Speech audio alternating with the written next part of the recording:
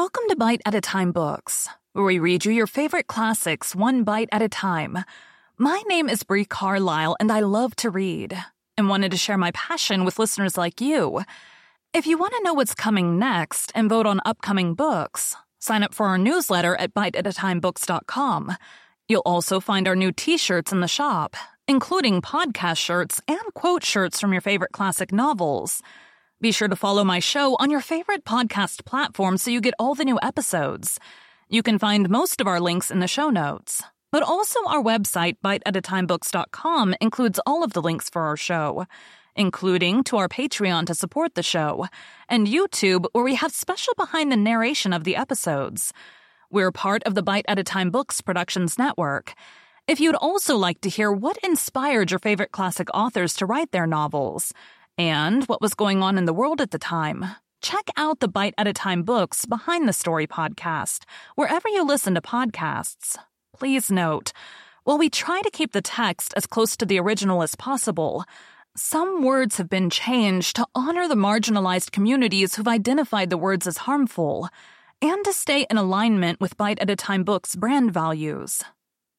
Today we'll be continuing The Adventures of Tom Sawyer by Mark Twain.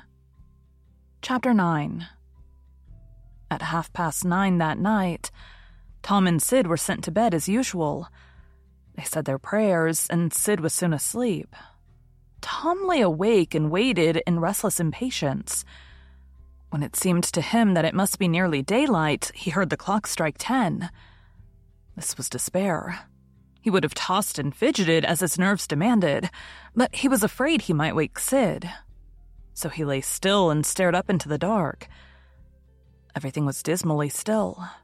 By and by, out of the stillness, little, scarcely perceptible noises began to emphasize themselves. The ticking of the clock began to bring itself into notice. Old beams began to crack mysteriously. The stairs creaked faintly. Evidently, spirits were abroad.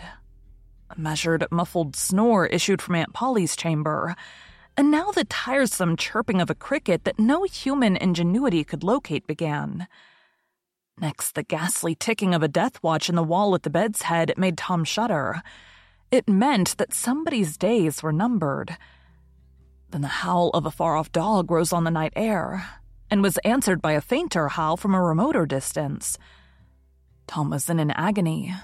At last he was satisfied that time had ceased and eternity begun. He began to doze in spite of himself.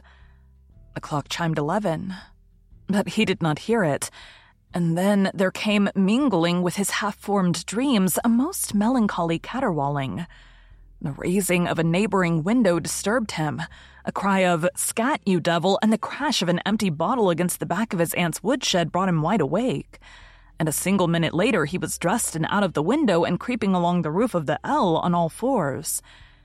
He meowed with caution once or twice as he went, then jumped to the roof of the woodshed and thence to the ground. Huckleberry Finn was there, with his dead cat. The boys moved off and disappeared in the gloom. At the end of an hour, they were wading through the tall grass of the graveyard. It was a graveyard of the old-fashioned Western kind. It was on a hill about 1.5 miles from the village. It had a crazy board fence around it, which leaned inward in places and outward the rest of the time, but stood upright nowhere. Grass and weeds grew rank over the whole cemetery. All the old graves were sunken in. There was not a tombstone on the place. Round-topped, worm-eaten boards staggered over the graves, leaning for support and finding none. Sacred to the memory of so-and-so had been painted on them once, but it could no longer have been read on the most of them, now, even if there had been light. A faint wind moaned through the trees, and Tom feared it might be the spirits of the dead, complaining at being disturbed. The boys talked little, and only under their breath, for the time and the place and the pervading solemnity and silence oppressed their spirits. They found the sharp new heap they were seeking and ensconced themselves within the protection of 3 great elms that grew in a bunch within a few feet of the grave. Then they waited in silence for what seemed a long time. The hooting of a distant owl was all the sound that troubled the dead stillness. Tom's reflections grew oppressive. He must force some talk, so he said in a whisper, "Hucky, do you believe the dead people like it for us to be here?" Huckleberry whispered, "I wished I knowed. It's awful solemn-like, ain't it? I bet it is." There was a considerable pause while the boys canvassed this matter inwardly. Then Tom whispered, "Say, Hucky, do you reckon Hoss Williams hears us talking?" "Of course he does. Least his spirit does." Tom, after a pause, "I wished I'd said Mr. Williams, but I never meant any harm. Everybody calls him Hoss." "A body can't be too particular how they talk about these here dead people, Tom." This was a damper, and conversation died again. Presently, Tom seized his comrade's arm and said, "Shh. What is it, Tom?" And the two clung together with beating hearts. "Shh. There 'tis again. Didn't you hear it?" "Aye. There, now you hear it." "Lord, Tom, they're coming, sure. What'll we do?" "I don't know. Think they'll see us?" "Oh, Tom, they can see in the dark, same as cats. I wish I hadn't come." "Oh, don't be afeard. I don't believe they'll bother us. We ain't doing any harm. If we keep perfectly still, maybe they won't notice us at all."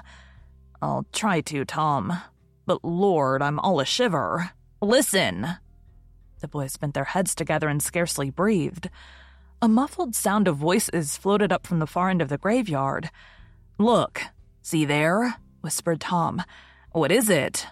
"It's devil fire. Oh, Tom, this is awful." Some vague figures approached through the gloom, swinging an old-fashioned tin lantern that freckled the ground with innumerable little spangles of light. Presently, Huckleberry whispered with a shudder, "It's the devil sure enough. 3 of 'em. Lordy, Tom, we're goners. Can you pray?" "I'll try, but don't you be afeard. They ain't going to hurt us. Now I lay me down to sleep, Shh! What is it, Huck?" "They're humans. One of 'em is, anyway. One of 'em's old Muff Potter's voice."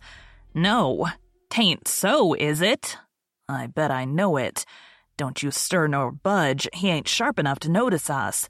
Drunk the same as usual, likely. Blamed old Rip." "All right, I'll keep still. Now they're stuck. Can't find it. Here they come again. Now they're hot. Cold again. Hot again. Red hot. They're pinted right this time. Say, Huck, I know another of them voices. It's Joe." "That's so. That murderin' half-breed. I'd ruther them devils a dern sight. What can they be up to?" The whisper died wholly out now, for the 3 men had reached the grave and stood within a few feet of the boy's hiding place. "Here it is," said the third voice, and the owner of it held the lantern up and revealed the face of young Dr. Robinson.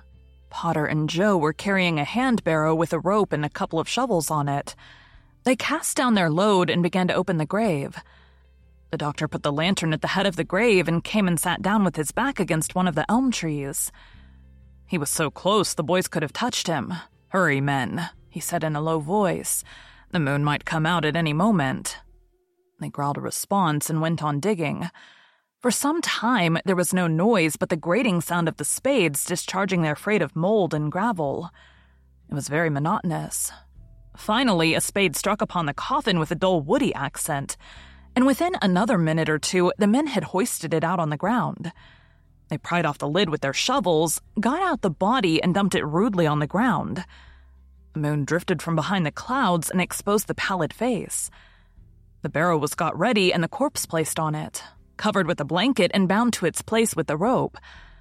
Potter took out a large spring knife and cut the dangling end of the rope and then said, "Now the cussed thing's ready, Sawbones, and you'll just out another 5 or here she'll stays." "That's the talk," said Joe. "Look here, what does this mean?" said the doctor. "You required your pay in advance, and I've paid you." "Yes, and you done more than that," said Joe, approaching the doctor who was now standing. 5 years ago you drove me away from your father's kitchen one night when I come to ask for something to eat, and you said I weren't there for any good, and when I swore I'd get even with you if it took 100 years, your father had me jailed for a vagrant. Did you think I'd forget? The blood ain't in me for nothing, and now I've got you and you gotta settle, you know." He was threatening the doctor, with his fist in his face by this time. The doctor struck out suddenly and stretched the ruffian on the ground.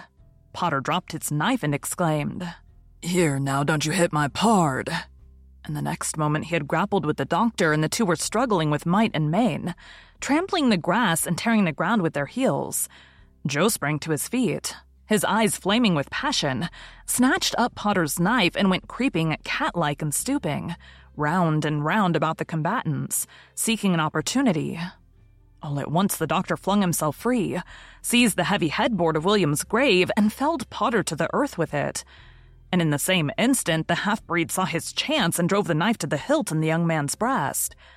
He reeled and fell partly upon Potter, flooding him with his blood, and in the same moment the clouds blotted out the dreadful spectacle and the two frightened boys went speeding away in the dark. Presently, when the moon emerged again, Joe was standing over the two forms, contemplating them. The doctor murmured inarticulately, gave a long gasp or two, and was still. The half-breed muttered, "That score is settled, damn you." Then he robbed the body, after which he put the fatal knife in Potter's open right hand and sat down on the dismantled coffin. 3, 4, 5 minutes passed, and then Potter began to stir and moan. His hand closed upon the knife. He raised it, glanced at it, and let it fall with a shudder. Then he sat up, pushing the body from him, and gazed at it and then around him confusedly. His eyes met Joe's. "Lord, how is this, Joe?" he said. "It's a dirty business," said Joe without moving. "What did you do it for?" I've never done it. Look here, that kind of talk won't wash." Potter trembled and grew white. "I thought I'd got sober. I'd no business to drink tonight, but it's in my head yet. Worse than when we started here. I'm all in a muddle. Can't recollect anything of it hardly. Tell me, Joe, honest now, old feller. Did I do it? Joe, I never meant to. 'Pon my soul and honor, I never meant to, Joe. Tell me how it was, Joe. Oh, it's awful, and him so young and promising." "Why, you two was scuffling, and he fetched you one with the headboard, and you fell flat. And then up you come, all reeling and staggering like, and snatched the knife and jammed it into him just as he fetched you another awful clip. And here you've laid as dead as a wedge till now." "Oh, I didn't know what I was a-doing. I wish I may die this minute if I did. It was all on account of the whiskey and the excitement, I reckon. I never used a weapon in my life before, Joe. I've fought, but never with weapons. They all say that, Joe. Don't tell. Say you won't tell, Joe. That's a good feller. I always liked you, Joe, and stood up for you, too. Don't you remember? You won't tell, will you, Joe?" And the poor creature dropped on his knees before the stolid murderer and clasped his appealing hands. "No, you've always been fair and square with me, Muff Potter, and I won't go back on you. There now, that's as fair as a man can say. Oh, Joe, you're an angel. I'll bless you for this the longest day I live." And Potter began to cry. "Come now, that's enough of that. This ain't any time for blubbering. You be off yonder way and I'll go this. Move now and don't leave any tracks behind you." Potter started on a trot that quickly increased to a run. The half-breed stood looking after him. He muttered, "If he's as much stunned with the lick and fuddled with the rum as he had the look of being, he won't think of the knife till he's gone so far he'll be afraid to come back after it to such a place by himself. Chicken heart." 2 or 3 minutes later, the murdered man, the blanketed corpse, the lidless coffin, and the open grave were under no inspection but the moon's. The stillness was complete again, too. Thank you for joining Bite at a Time Books today, while we read a bite of one of your favorite classics. Again, my name is Bree Carlisle, and I hope you come back tomorrow for the next bite of The Adventures of Tom Sawyer. Don't forget to sign up for our newsletter at biteatatimebooks.com. And check out the shop. You can check out the show notes or our website, biteatatimebooks.com, for the rest of the links for our show. We'd love to hear from you on social media as well.